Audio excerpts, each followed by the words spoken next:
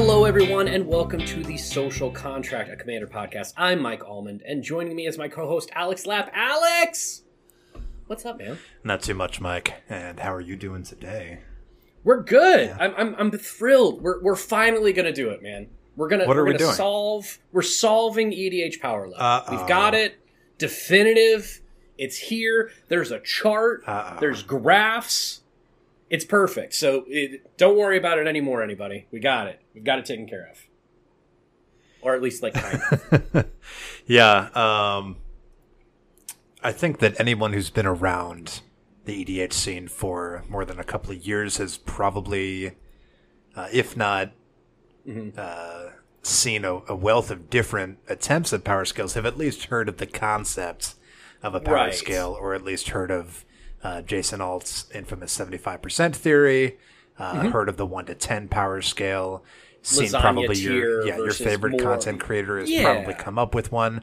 And today we will not be coming up with one of our own. Because that would be entirely too ambitious. I think there's definitely a conversation that we'll have after this about the efficacy of this power scale and whether indeed power scales are a problem that can be easily solved. But I saw this one the other month, and I was immediately intrigued.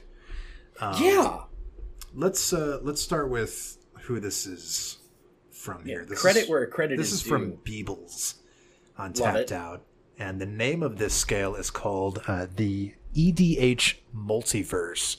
It's a model of the EDH landscape, and if you're watching on YouTube, or if you are at a computer, then being able to see what we're looking at is probably going to be helpful, but we're going to be with you every step of the way here. Let's start before this, though. What is a power scale? Why is it important? Why are we going to dedicate an entire episode here to a new power scale? What's going on here? I think most of our listeners probably know, Mike, that power scale, we're talking about how strong the deck is. That's basically what we're trying to go for. How fast does it win? How resilient is it? How mean is it? What can it do by itself? What can it do to when other decks are trying to interrupt it? Things like that. There's a lot of different aspects that go into it, but it's more of a idea that people hold in their heads than a scientific, like, oh, well, I put my deck in the power algorithm and it came out to be a 5.4. That has never existed. Although we did, incidentally, I was gonna say, we did create an April 1st April Fool's joke power scale where you could, on EDH Rec, where you could put in your deck list and it would, churn for a bit and it would pump out a 7, but it was always a 7.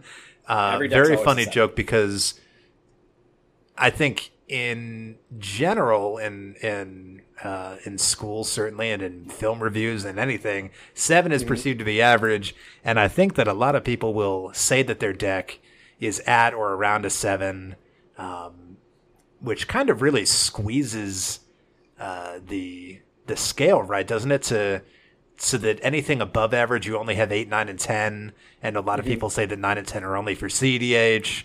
And then for the lower end of the scale, you have all these numbers, 1 through 6.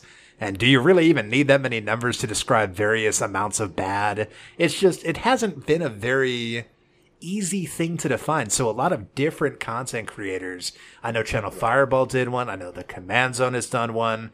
I think we're going to do one. It's just that ours is going to be like 4 minutes long, as far as what the power scale is, because it'll be like, wow, that's way too strong. The tier below that will be strunk. Tier below that, you know what I mean? Like, we'll make one, but I like. And here's the thing: you even in kind of going into the preamble of power scale, right? This is basically what power scale is. You said things like, how fast does it win? How powerful is it? How does it interact? All these other things, and there are 10 other things that you and I wouldn't think about that a lot of other players would. And there's a bunch of stuff that you and I definitely think about because we're also leaning on the, hey, how much interaction do you do as a player? Right. Like as a individual with everybody else at the table. Less yeah, interaction on the actual battlefield definitely matters. But, like, how much do you actually talk with people in this? Or is this like a, no, turns 1 and 2 are where I'm going to win the game, or at least get close to winning the game, which means I am not interacting, I'm just going. You know what I mean? So there's a lot of different ways to look at it, and I kind of like this, again, the EDH metaverse as far as hey, here's an interpretation of the format, and what would you like to play in it? And it is, you mentioned before, we're gonna put a link in our actual show notes for people listening on the podcast. If you're watching on YouTube, you're going to see the entire thing, and we'll be highlighting areas as we go. If you're not watching on YouTube, you might have, if there was an episode to pick. We're going to do our best here, but there is a visual component to this power scale that we're going to do our best to approximate, but I think that the best experience to following along is going to at least to have a picture of what we're looking at pulled up here, because the most important aspect that differentiates this power scale from other power scales is that this is a two-dimensional scale. Yeah, and we'll try and give kind of a recap regardless as we're finishing each topic. So, like most graphs, do you want to start on the x-axis or the y-axis here? Yeah, so let's first talk abstract, right? So Perfect. We're talking about a two-dimensional chart, which means we have two different axes of power that we're measuring against. We have one axis that's is about interaction impact, like how much can people do to your deck before it's starting to have trouble, before its win con is not possible to reach, alternate win cons, things like that. And then we have the usual scale that people are talking about, the actual power level, how fast are we going, things like that. And so we have those along two different axes here, and naturally that's going to plot out this grid, and the creator Beebles has sort of created these zones of sort of families of decks that fall along this scale. For example, in the casual EDH section they have walled off, it's on the low end of interaction impacts and the low end of power. And then the opposite, exactly the opposite, has along the high end of power, we have CDH, and in between we have high power casual and tolerant casual. We'll get into all of that, but let's start first and foremost by starting with what's familiar. Let's start with the power scale that Beebles has set out here in the EDH multiverse. Let's start with the fun one right here at the bottom. Levels 1 and 2, Mike, not for power jank decks. Mike, talk to us about jank. So, not for power jank decks. I love the overall synopsis of this, because jank is in my realm. Yeah, jank is jank. I want to play things that people don't see. Yeah, we literally have a segment. Ooh, can I see that? Where it's not about being the most powerful card that no one's ever heard of. It's about being a card that when you play it in this deck, no one's ever heard of it, and it's really cool in that deck, right? Yeah. So that said, not for power jank decks. 1 star out of 5 as far as, the raising of the power level here. Built to achieve an alternate goal at the cost of being able to win, or built without much understanding of what is required to win EDH games. Now, I like that it is an or, like comma or. So because you can make a jank deck on purpose, and indeed you do. Right. Yes. Yeah. In fact, for a friend's birthday gift, I am going to make them a commander deck that is Volo. That's all about like the having different creature types. But I'm going to try and use the rarest of creature types, like there's 3 of these in the game. Oh, you mean like Feldegriff? Yeah. But different colors, because Volo, I wish it had more colors. But that's the plan with that deck, right? And why maybe that thing can win every once in a while. But the whole reason I'm building it is I want to have this weird encyclopedia of the weirdest creature types in Magic. Of course. Zubera. And that's the point of the deck. Yeah. That's the point of the deck, right? So it's not built because I don't know how Magic works. Mike, don't you know how Magic works? You have to build a deck that's good. What's wrong with you? Oh boy, we're gonna have to cancel the podcast. But the point is, wins are rare and are usually made possible by actions of other players, right? So maybe you can win with this deck, but it's not necessarily built to do that. In fact, it's not being built to do that. The alternate goal as the cost of being able to win. Right. And if it does win, usually it requires some help. And we have an extended explanation here. It says expect decks that do something different than win. Can include quirky jank builds such as Ladies Looking Left, classic. Certain Vorthos decks, which means lore-based decks. Some Group Hug and Chaos decks. I appreciate the sum. The Group Hug decks that we make are not down here, largely. No, for the most part. Yeah. Decks that seek to end games in a tie. Suicide decks. Decks that are made by newcomers with limited access to the card pool. Limited budget and limited knowledge of the format. That's what's important here, right? You have the brand new players who are taking their first crack at building a deck, but they're not net decking. So it might be, not very synergistic. It might be having some bad synergy, some trouble with the actual deck building process. Alternatively, you have very silly people like Mike and myself. Now, I personally don't have any decks in this range, but I could definitely see that happening. And like Mike said, it's not because you don't know what you're doing. It's because you do know what you're doing and you're doing it wrong on purpose. Right. You want a silly deck. That's what this is for. Exactly. And again, this is in the lowest tier as far as like overall power. But I do like that it's not just like low power / play to win. It's play to socialize and play to win. Right? This is more of I want to make this deck, I want to do this specific thing, or I want to make something that is built around this theme, etc. Right. Cool. And then on a different axis, but at the same power level, now we have the interaction axis. And what does that mean if you have a low power level on that axis? No impact lenient decks. It says it will allow its opponents to advance their game plan uninterrupted most of the time and relies on other players to deal with problems. Right. That makes a lot of sense. If you're building a janky deck or a lore deck or you're a new player building a deck, you're probably not necessarily including a lot of removal and board wipes, counter magic, things that stop other people from winning the game, because those are very directed things that are planned. Now, maybe your Vorthos deck, might just necessarily happen to include, a counter spell that's tribal or something like that. Sure. But it's not going to be running a counter spell package is the important, or removal package. And then down it says, what can I expect at this interaction impact at this low power level? Expect to receive little resistance from this deck. Most cards are used for helping this deck do its own thing. Think less than 5 slots for interaction, i.e. single target removal, board wipes, protection counter spells, or other effects that stop an opponent's actions. Yeah, so janky decks and new players' decks usually aren't including a lot of interaction.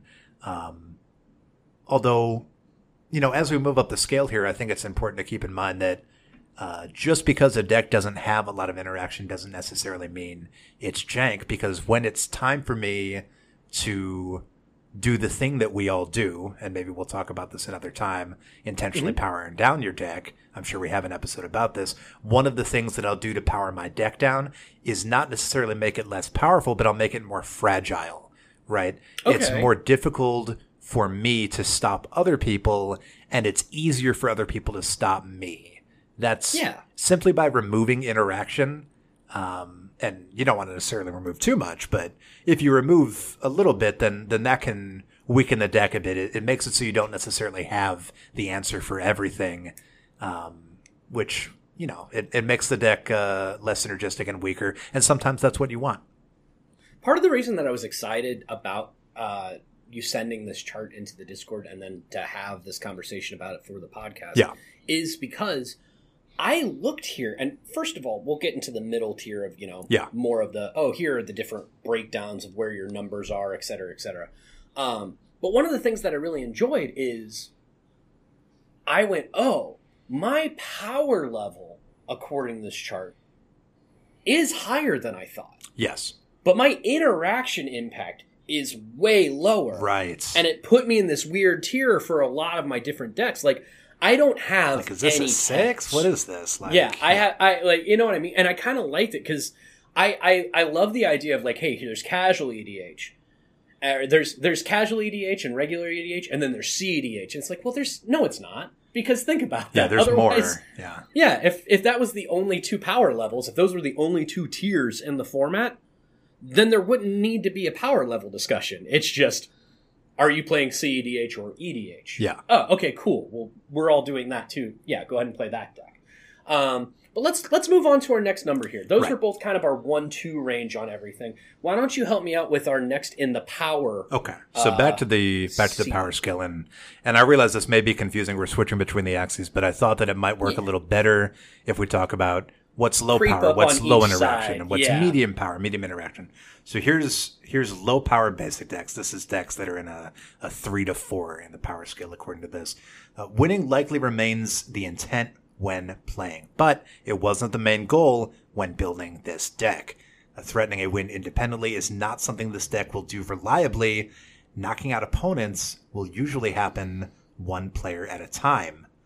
And then the description says here, we're going to expect decks with obvious limitations, such as intentional power constraints, that's important, a small existing card pool, lower budget, or relatively low effort or knowledge. May include a combination of different unaligned ideas on how to win.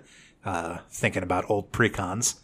Includes most precons and decks built around achievement type win cons. Exactly. Yeah. So achievement type win cons, that's interesting because, Mike, you've talked about this idea of not necessarily winning the game, but what I want to do with this deck is get 30 creatures on the board. And for me, that's my goal. Yeah. Like the idea of, I just want to swing with this creature one time and make it do the crazy thing. Right. And then maybe that's something that I win the game with. Or maybe it's something where I do that and then you wipe the board. But that's okay. I still won. I still got to do my thing. Sure. The idea of knocking out opponents will usually happen one player at a time, as opposed to this big alpha striker combo off kind of thing. I'm glad that you read that out, because I was going to say, I think most precons are in kind of this, as far as power, the number that it's going to be given, according to this chart, is like a 3-4 range, right? Precons have been getting a lot more powerful recently. But I think that especially prior to 2020 and I'm thinking back to 2018, 2017, 2016 and before, a lot of those decks, it's not necessarily that they're weak, it's that they almost built it in a way that I would describe as bad, because they have 3 different face commanders and they've sort of put 1/3 of a deck for each of the commanders, so that and since the commanders don't necessarily synergize, the strategies don't either, so it's almost like they built you 1/3 of 3 different decks and put them all together. And this results in a very not synergistic deck that needs a lot of cards to be swapped out to become decent. And I think that as time has gone on, they've really honed in on a specific strategy, and just that change alone has dramatically increased the power level past 3, which is what I think most of these old ones were at. Which makes sense because, as a format grows to the point where instead of releasing, a commander deck set once a year, now they're doing it once a set. Can you believe we used to have 1 set of commander decks a year, and we have 50?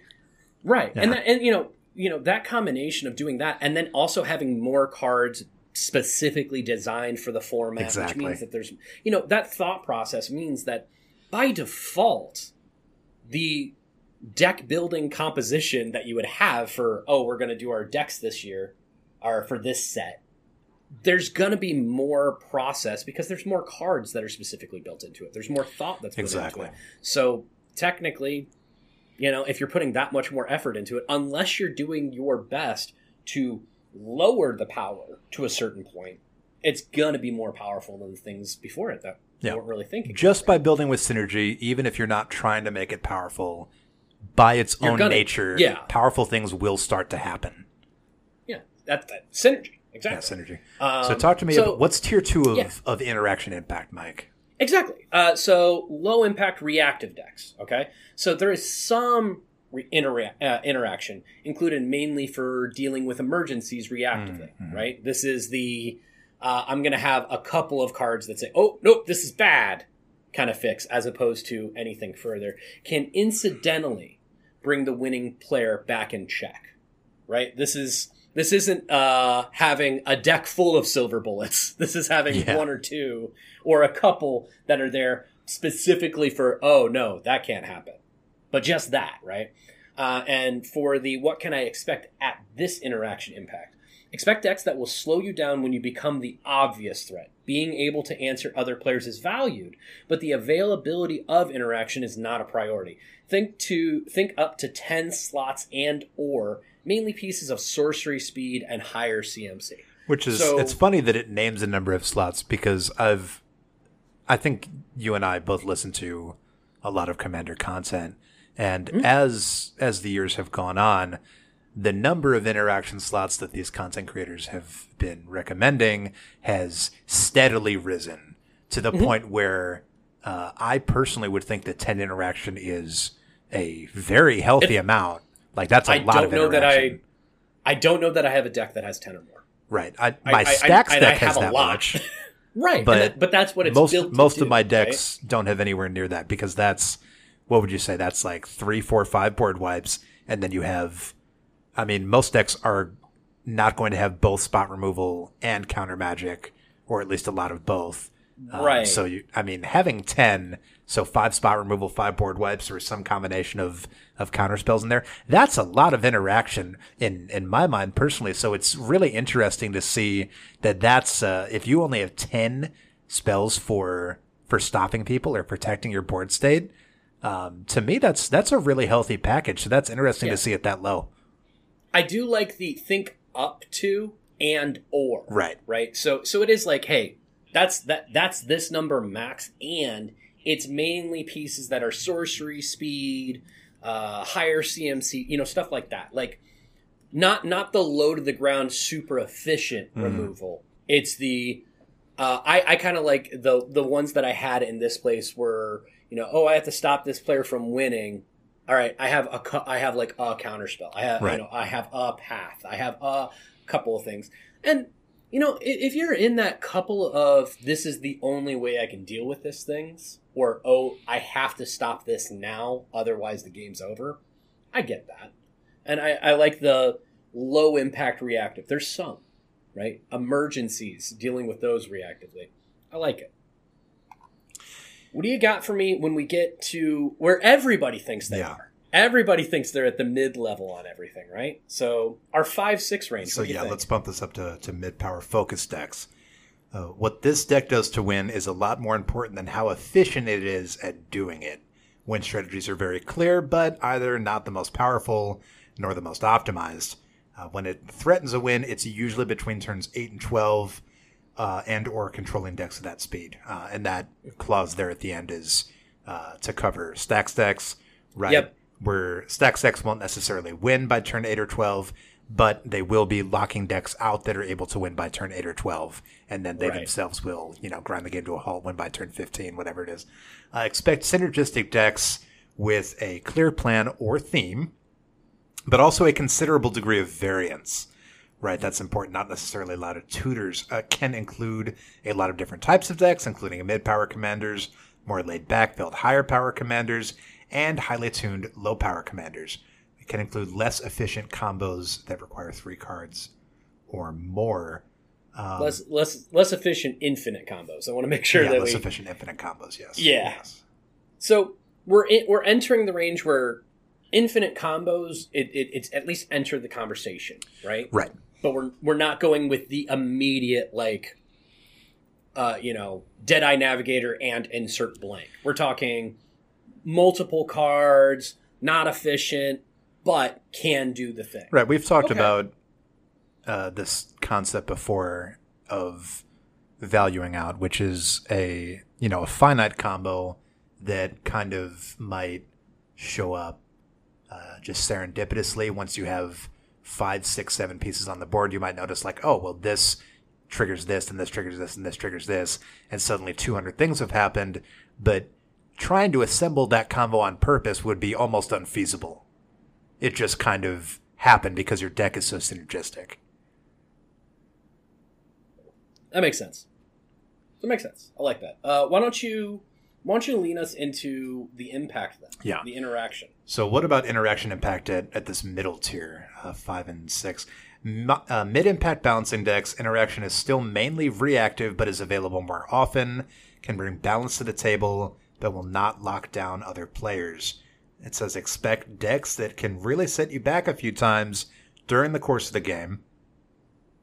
Likely has more of a mix of instant sorceries and different mana values among its interaction pieces, and has ways to protect against the interaction of others becoming more common, up to 15 slots. Now, it's so funny that I'm completely on board for all of this, and then we get to up to 15 slots. To me, if your deck is running 15 slots of interaction, you are way above a 5 on the interaction table. That's like...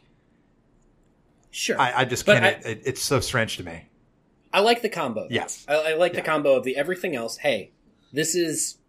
I like it as kind of a check and balance on your own self-evaluation, right? So if I've got 7 things that are interaction from my deck, right? But they're all really high power, right? We're talking the 0 mana counter spells and, things along those lines. If they're all really high power, just because I have fewer of those things than some others, what I'm putting in there is still pretty powerful. So I like that there is kind of a combination of the two.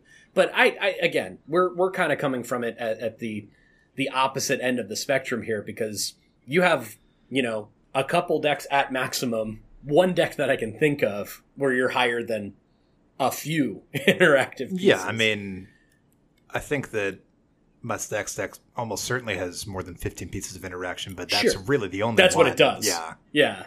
Exactly. Yeah. I get it.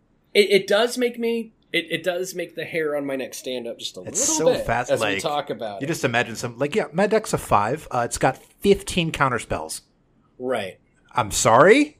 Your deck's a 5 and it has 15 counter spells? Well, here's the thing.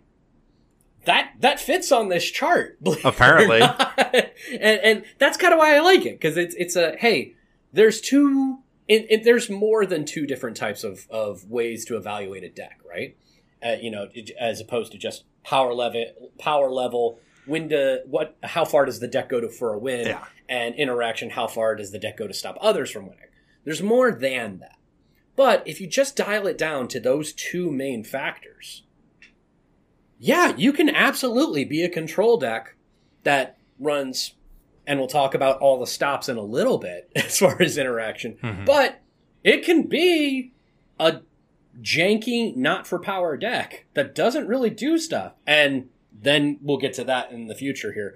But yeah, we're at the mid-tier point. We're exiting out of the standard casual EDH, tolerant casual EDH decks and leaning into the high power casual. And with that, let's go right into high power optimized decks. So mainly built to win reliably, but there were also other drivers when building this deck.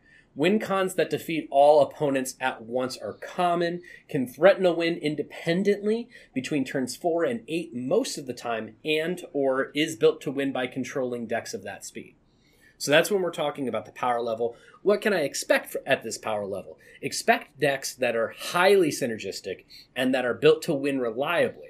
Includes higher power win strategies that fall short of the top winning power. Can also include CEDH viable commanders built with a more casual mindset or on a lower budget, as well as fully optimized mid-power ones built with a lot of budget and effort.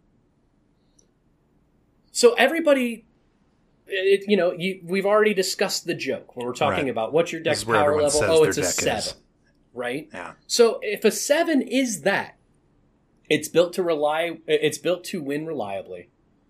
There's a lot of win cons that can defeat everybody at once. Turns 4 to 8 independently are kind of where you want to be at for your win.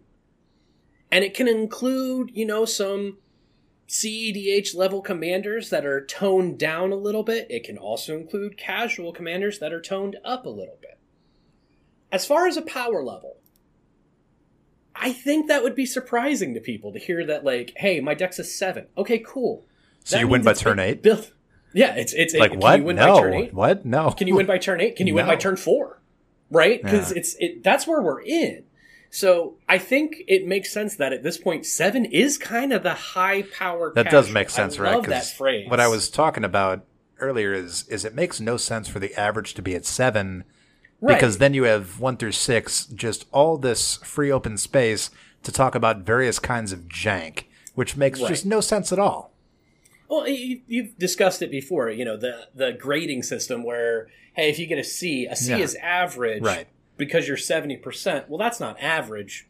That's average above failing. Yeah. So fair enough. But we're also in a format where, hey, if you're playing a deck that's a 5, it's not failing because you are specifically building it to do something around a 5 or lower, a mid power or limited interaction or a jank deck that wants to do something cool, like have all of your cards have chairs in them. I think by this metric, I probably have a couple of 5 decks, but if I said there were 5 decks and I brought them out, people would be like, what the hell? That's not a 5 deck. That's not a 5? You're that's like a 7. Yeah, exactly. Right. It's like, hey, and that's where you pull out this chart. That's what I'm going to do. I'm actually going to turn this chart into a playmat. Oh, Jesus. And then I'm just going to put it on the table. And I'm going to be like, okay, cool. Tell me where you're at. That's how I'm going to interact with people. In the meantime, what is the interaction impact for high? Yeah, so if we're looking at high impact resistant decks, they proactively seek to prevent problems through denial and or has answers up more often than not, sometimes locks other players down temporarily. That's starting to sound like a control stacks deck proper. Yeah. What can I expect at this interaction level? Expect decks that can give you a very hard time. Instant speed and low CMC interaction is prioritized and has pieces of higher impact such as silver bullets or others that deny access to your commander. Can include strategies such as taxes, turbo fog, and steel decks up to 20 interaction slots. Right, so I think this is where my stacks deck sits because it's a silver bullet stacks deck. It's definitely running 20 or more pieces of interaction because that's the main goal of the deck. And it is specifically designed to lock other players out, specifically one player out at a time, and deny access to strategies, deny access to the commander. Taxes, lots of fogs, lots of you're trying to win con denial. Yes, without locking out playing the game all at once. Yes, it's a lot of low speed interaction. I love the idea. The first sentence, it just expect decks that can give you a very hard time. Right. I think this would also cover a lot of other stacks decks, but without necessarily the most oppressive pieces. Like it might be running a lot of tax effects, but it wouldn't necessarily run, say, cards like Stasis. Right. Yeah. It's a lot of pieces that low instant speed and low CMC interaction is prioritized. Right. Yeah, because you need a wide variety of cards to be able to lock down specific situations. Right. Yeah. But when it's prioritized, it doesn't mean it's all it's ever going to be. Right. It means that you're definitely leaning that way, but there's still room. Right. It's also a token deck, for example. All of my decks turn into token decks. Yeah, it's fair. How does it happen? Is there anything better than just like, I'm going to cast some spells and now I need 45 individual cards to put onto the table. So we covered casual EDH, which it says is going from 9 to 12. That was powers 1 through 6. We just went through most of high power casual and tolerant casual EDH, which is turns 5 through 8, it says. Now we're going to get into CEDH. Yeah. And real quick. Yeah. One more thing about this graph in the middle here and everything.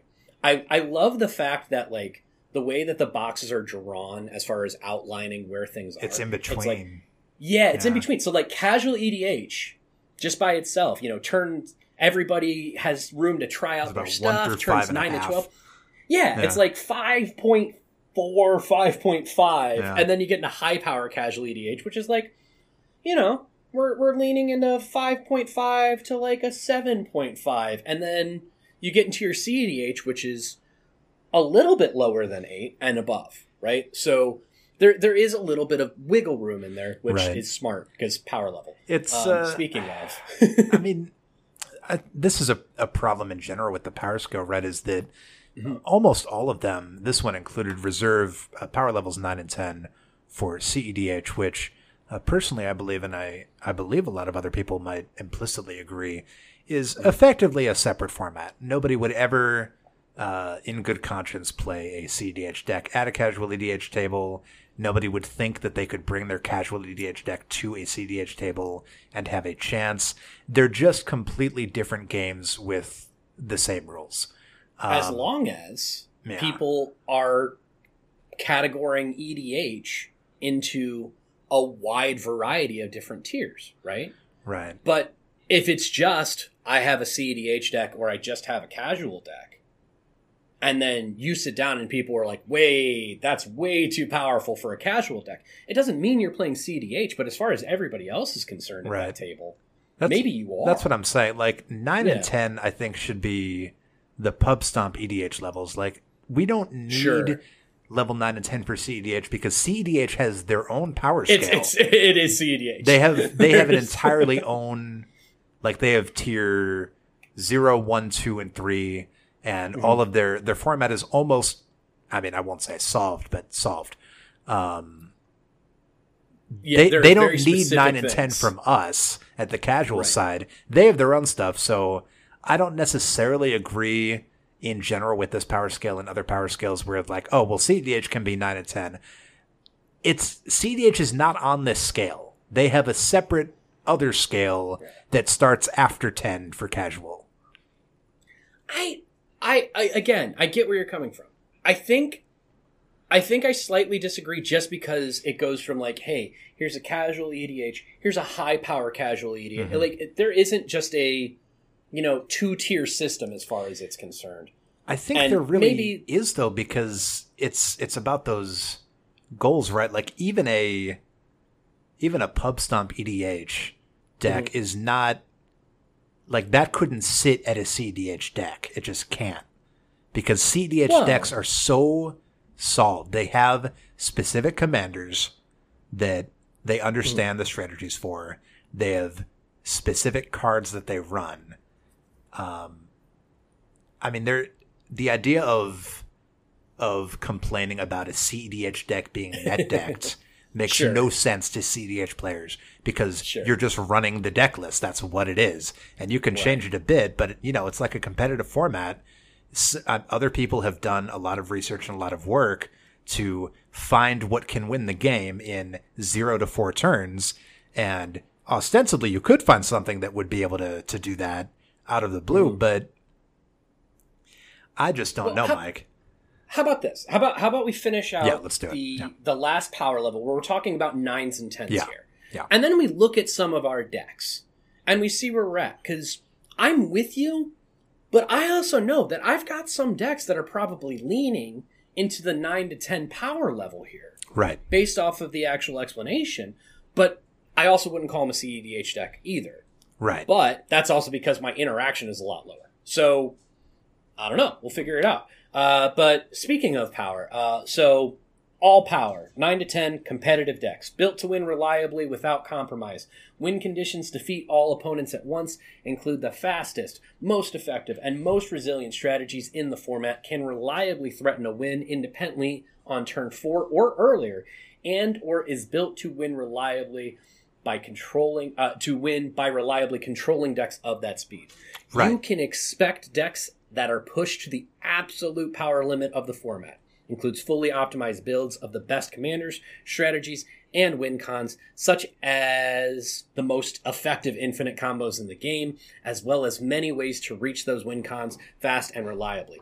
Also includes the most powerful control decks such as CEDH Sax builds. I'm actually going to take back what I said before. I don't have a deck in this power level. Yeah, I definitely don't have any decks in this power level. I don't have a single deck that can win by turn 4 or earlier. Even my Stacks deck, which I consider to be quite powerful, there is absolutely no way, and I know because I've tried, it simply cannot put the brakes on a CEDH deck because it's not designed to. Right? Yeah. If I wanted to be able to stop a CEDH deck, I would need to be running these just really, really aggressive things that prevent people from even beginning to play out their strategy, which is fine for CDH, not so fine for casual. So talk to me a little bit about the interaction impact. Well, up here at the Tier 5 interaction impact, we have all the stops denial decks that actively try to lock down other players and or is always able to interact. It's built to reliably prevent others from playing their game, right? CDH level stacks is extremely, extremely oppressive. It's specifically made so that you don't get to do anything. Expect decks where interaction is woven into the main strategy. Think over 20 slots and no restraint using denial tactics of the highest impact like mass land hate, card draw denial, mass land destruction, hate bears, oops all counters, chaos decks, recurring board wipe stacks, and other hard locks. Yeah, hard locks being the big one, right? Because once a hard lock has been achieved, that's the stack equivalent of winning the game. And, the rest is history, right? They can lock down the game at turn 4. It might not be until turn 11. But the point is it doesn't matter. But there's, at turn 4, there's the game's no way over. that the other players are going to be able to do anything between turns 5 and 11. That's just the stack top decking into their win con. Yeah. No, 100%. Yeah. And that's so here's the thing. I get it. And we're going to actually go to cuz that's the scale, right? That's as far the scale. As the different different ways that we're going. This is the EDH multiverse from Beeple's on Tapped Out. Yeah. There are two more factors here that I do want to touch on because I love it and I want to give all the credit to Beebles here because the one thing in there, and I wasn't sure if we should have started with this or we should end with it, and now I'm happy that we're ending with it. Right. The About This guide, this model provides an overview of the different ways one could interpret EDH. Mm-hmm. It is meant as a tool to assess in what interpretations of the format you would like to play. It is not meant for facilitating Rule Zero conversations, but for analysis outside of the play. The white lines marking the main format interpretations are a suggestion and a starting point. When using this model, please draw your own lines and define your own preferred ways to play EDH. Right. This is not a replacement for what are you doing. Which is good because it's almost like we've begun to realize, right, that a power scale is not implicitly helpful for that. It's abstract. Rule Zero conversation. Because the conversation is what we're about to go over here. How does your deck win? How fast does it win? Is it able to resist interaction? Is it able to stop other people from winning? How many tutors do you have? Et cetera, et cetera. I love the idea that in all of this boils down, right? And then the main chart is, hey, I'm playing high power casual, right? Yeah. So I'm playing to win, but not at any cost. Usually casually competitive games, and we're talking about turns 5 to 8, right? That totally makes sense. I get that, as opposed to everybody gets to try everything out. We'll see. Whatever happens, happens. Maybe turn 9 to 10 for a casual EDH, and then CEDH play to win. Anything that's legal and the format is tolerated, win at any cost, turns 1 to 4. Okay, if you just go in that level, am I going to be really frustrated if I'm playing against a 6.5? Or if I'm playing a 6.5 and somebody else is playing an 8? Well, we're kind of in the same tier, right? We're both hoping to win around, turn 5, 8, 9, 10. But turns 5 through 8 are when big things are going to be starting to happen. I think of turns 5 through 8 as like the mid to early late game because it seems to me quite rare that unless somebody just pops right off and nobody can stop them, that a deck at the power level that I'd like to play at would be consistently winning before turn 9. If somebody's consistently winning before turn 9, I'm seeing their deck as very fast and aggressive. And see, I'm seeing a deck that, put it this way, if they win instantly on turn 7 versus turn 7, they're setting up for the win. And it's if they get to untap with all this stuff, they're probably going to win. Yeah, I mean, at turn 7, you're starting to make big plays, but... right. And that's why it's the crucial as opposed to this is the end point. Right. Kind of like in the other version of the stacks piece where a competitive stacks deck, not necessarily CDH, but a competitive stacks deck where it's I'm going to try and win. I might lock out the game on turn 4 but not actually win if everybody's gonna insist we play everything out. I might not win until turn 30, but I won on turn 4. Yeah. I kind of see that the same way as like I might win on turn 7, but the game goes on till turn 8 or 9. Right. You know what I mean? I'm finding that I'm a lot more high power casual in most of my decks according to this chart, which I do dig. I like there being something in between the, EDH and CEDH. Tolerant casual EDH is probably one of my favorite things I've heard of because it's based off of all of this is its own power level from 1 to 8. But it's a lot of interaction, so it's a casual brew. But man, you have to have people playing with you that are going to be totally fine with you running 20 plus pieces I think of interaction. That's something that we see really often if you look on public EDH forums, such as the EDH subreddit, where a lot of strife and friction comes from people having their strategy shut down, not necessarily by playing against a particularly high-powered deck, but by that deck being able to stop their strategy, or because that person writing has brought a deck that is stopping other people's strategies, even though that deck is not very powerful. Right. Just because you have the answers, it doesn't make your deck strong, but it does make it highly interactive, and so you kind of have its own family over here on the right side of the graph.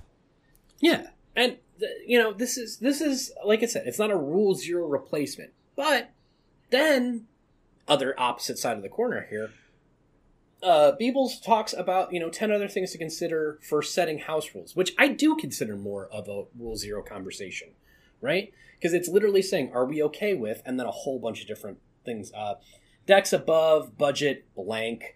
I'm less enthusiastic about that one in particular, but I also understand its place in our format. Reserve list cards or single cards over blank, same thing. Playtest cards or proxies, okay. Sometimes I'm going to play some playtest things. I'm going to play some, hey, can I play some proxies? You and I are very pro proxies in every way, but I also understand why some other people might have. I wouldn't consider playtest cards and proxies to be even remotely the same thing. Some of those play like Sliv Mizzet. Yeah. Right. I like having the conversation. Like, maybe those should have been 2 separate questions. But as far as hey, we're going to have a conversation. Are we cool with this? Are we cool with this? Are we cool with this? Mana positive, mana rocks apart from Sol Ring. That is something that is like really becoming a big talking point. As far as, as things get more hyper efficient and hey, get rid of all of your 3 mana rocks, go down to 2, or things have to double, I can understand that being a power level conversation because it is a deck building conversation. It's not a simple conversation though, right? Because right. Those rocks are really one of the only ways that some colors can keep up with green. Like, green can ramp so aggressive. No one's going to look like, wow, green is a 2 mana ramp spell or a 1 mana positive ramp spell. Like, wow, that's fast mana. No, it doesn't. Nobody thinks about it that way. That's just green doing what it does. But if you pull out your mana crypt in your white deck, that's a big problem because that's a fast mana rock. But that's how else are you going to keep up with it? It's a fast mana rock and it's $150+. And it's like, well, yeah, but if I play... That guy just played Carpet of Flowers. Yeah, you know what I mean? There's a bunch of other things. And that's why, again, I get I like the idea of, hey, it's a conversation piece. Right. It's like, oh, yeah, I'm running a Mana Crypt in this deck. And I'm running another one. My brain's gone. This is good... I'm running a couple, but it's because it's to get to this power. This is a good segue, though, right? Because I have... Yeah. An Emrakul deck. We've done a deck tech on it on this show. And I would say that it is, somewhere in that focus to optimized area, but on the interaction scale, crucially, it's really low. If only because there are very few counter spells, board wipes, and spot removal and colorless. However, just because it has low interaction and is fragile doesn't mean it's a low power deck. And just because it's a high power deck doesn't mean that it's resistant to being messed with.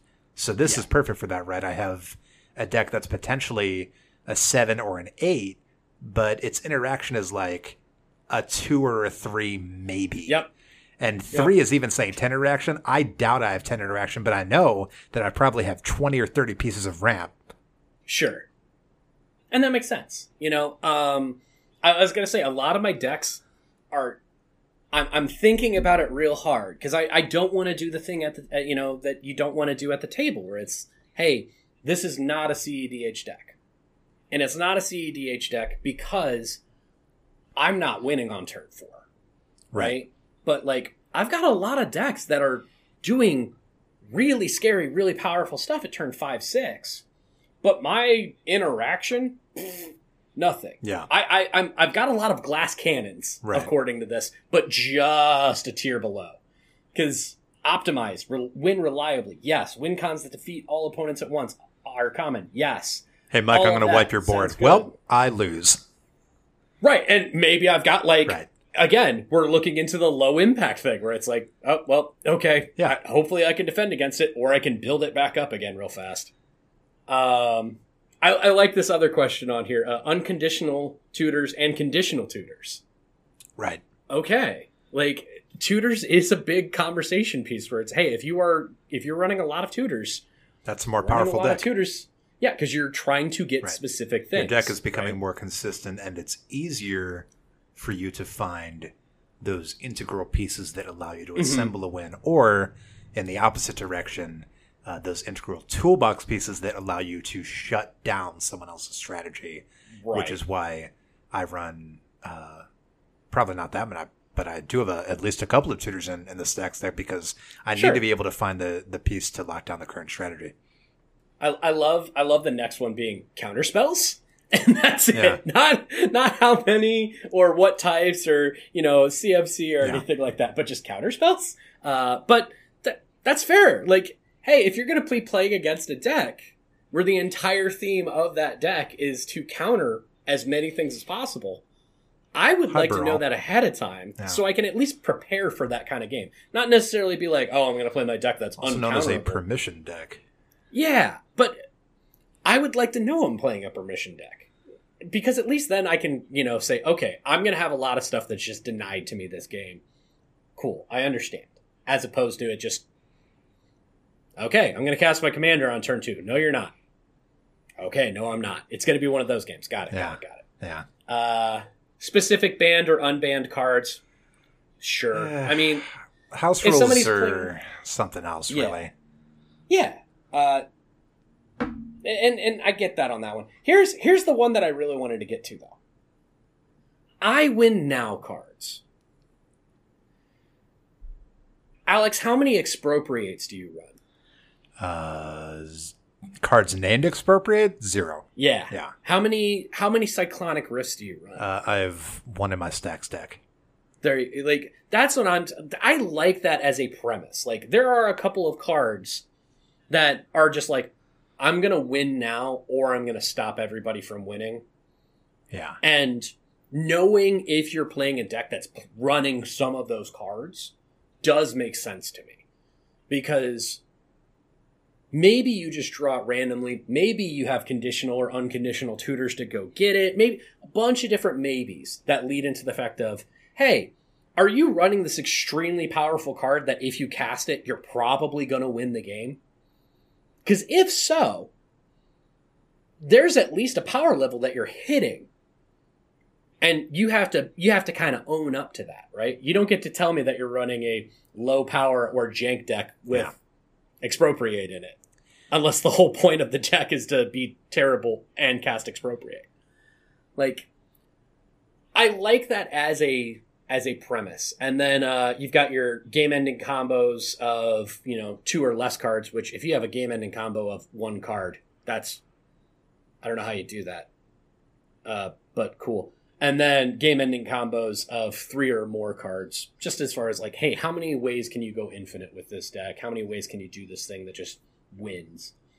I don't mind that as part of the Rule 0 discussion. As or house rules that you're making or whatever. What do you think?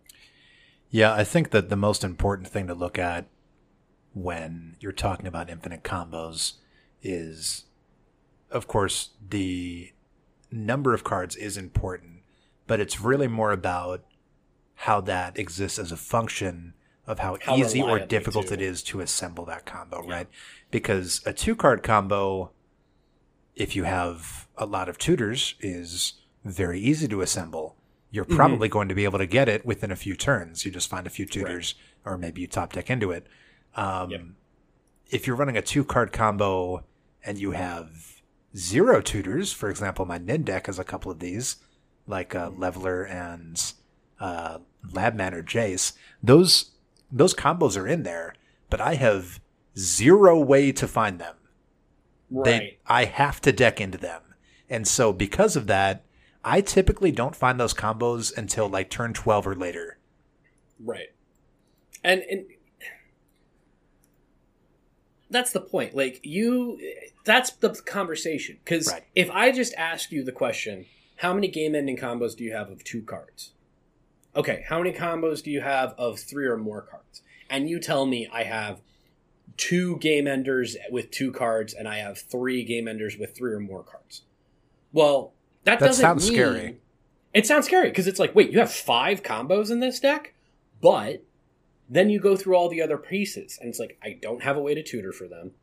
I'm not going to try and find them. If I get them, I get them. And they only combo in this way, or this way. Right. Right? That's 2 things that are both true that are totally separate from each other in the context of how powerful is your deck. Right. Right? That's why I specifically used Deadeye Navigator before, because it is a infamous card for being able to combo with things. And it can combo with a lot of different stuff. So if I have 1 go find a creature tutor versus a whole bunch of go find a Deadeye Navigator and win the game. Even if I've got 10 things to combo with it in my deck, if my deck is built to do one thing, or if it's built to interact with a thing if I get it, huge difference. The other important thing to think about here is, especially when you were asking, like, what even is a 1-card combo? A lot of the time when you're thinking about a combo, you're also thinking about how that relates to your commander, right? Because you almost always have access to your commander, at least from the beginning of the game. You should have good access to it.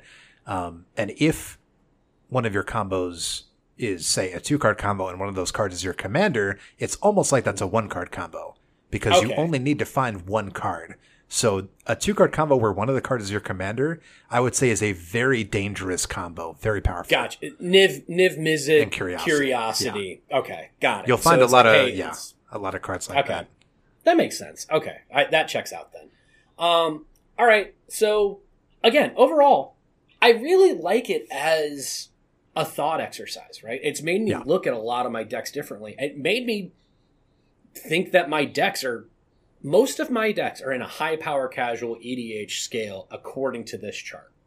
And I didn't have a way to think about them other than, saying like, most of my decks are going to try and do the winning play. Maybe not win the game, but the winning play in those like 6 to 8 turn range. Maybe they're faster if I'm doing the group hug stuff and I'm trying to get everybody into their win conditions like an extra turn or 2 early. Right. But I kind of like that as a principle. High power casual. I don't know. Which is, that's why this extra access, the interaction access, is so important. Because if you told me like, hey, my deck's consistently winning by turn 6 or trying to win by turn 6, I'd be like, wow, that's a really strong deck. But then you say, oh, I have 1 spot removal, 0 counterspells, and 0 board wipes. Like, oh, okay. Right. And then you and I get into the conversation of, oh, don't worry. If we were just going off of this like it was gospel, and I'm not doing that to Beebles. Beebles literally says, hey, don't use this for rule 0. At it. Yeah. And I love what they've done, and I love the explanation there. This is a really cool chart. It looks a really cool, good too. Thought piece. I love the idea that we're like, hey, I have a high power, low impact reactive deck. Right? So it's like, okay, I'm like a 7 or an 8 in the power level, but don't worry, I've got like a couple of emergency cards. And you and I hear that, and it's like, okay, cool, a couple of emergency cards, like 3 or 4. And then there's also the idea of up to 10. And it's like, well, wait a second. Yeah, I'm really low interaction. I only run 10 counterspells. Like, oh my god. No. Sorcery speed. Speed. 10 sorcery speed counterspells. Yeah. That would... Man, I created a custom card one time. It got shut down. Of course, like all my custom cards got shut down. But it was just a really simple design. It was 0 mana, counter target spell, sorcery speed. Nice. I thought it was quite elegant. They thought that was really stupid. But I mean, listen, two things can be right at the same time. It can be elegant and stupid. Exactly. Yeah. That's what a savant is, right? Alex, if anybody wanted to ask you about the be-all, end-all power level of their decks and submit them to you so you could tell them exactly what their deck power level was. Oh, boy, what are you signing me up for? And, hey, can you please tell me if this is a 7.5 or an 8.2? Oh, my God, don't do this, guys. How would they interact with you? You are free to hit me up on Twitter. I don't know if I'm going to be rating the power level of your deck. My goodness. It's at Lappermedic, LAPPERMEDIC. What I thought would be more appropriate to talk about is we've spoken a lot about combos, 2-card and 3-card combos, about combos of various power levels, locking out the game, being more or less powerful, more or less consistent.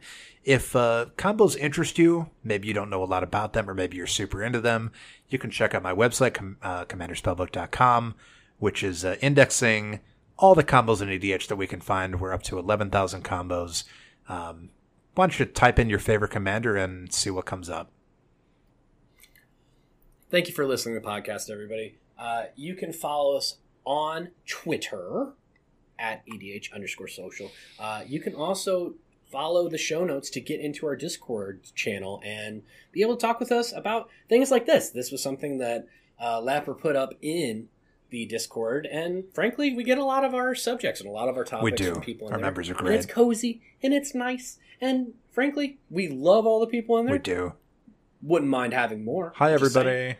Hey, what are you doing? Come on in. Have a conversation with us. We do a lot of talking about rules. We do a lot of talking about different card interactions, weird cards that we haven't seen, talking about deck lists, and thankfully...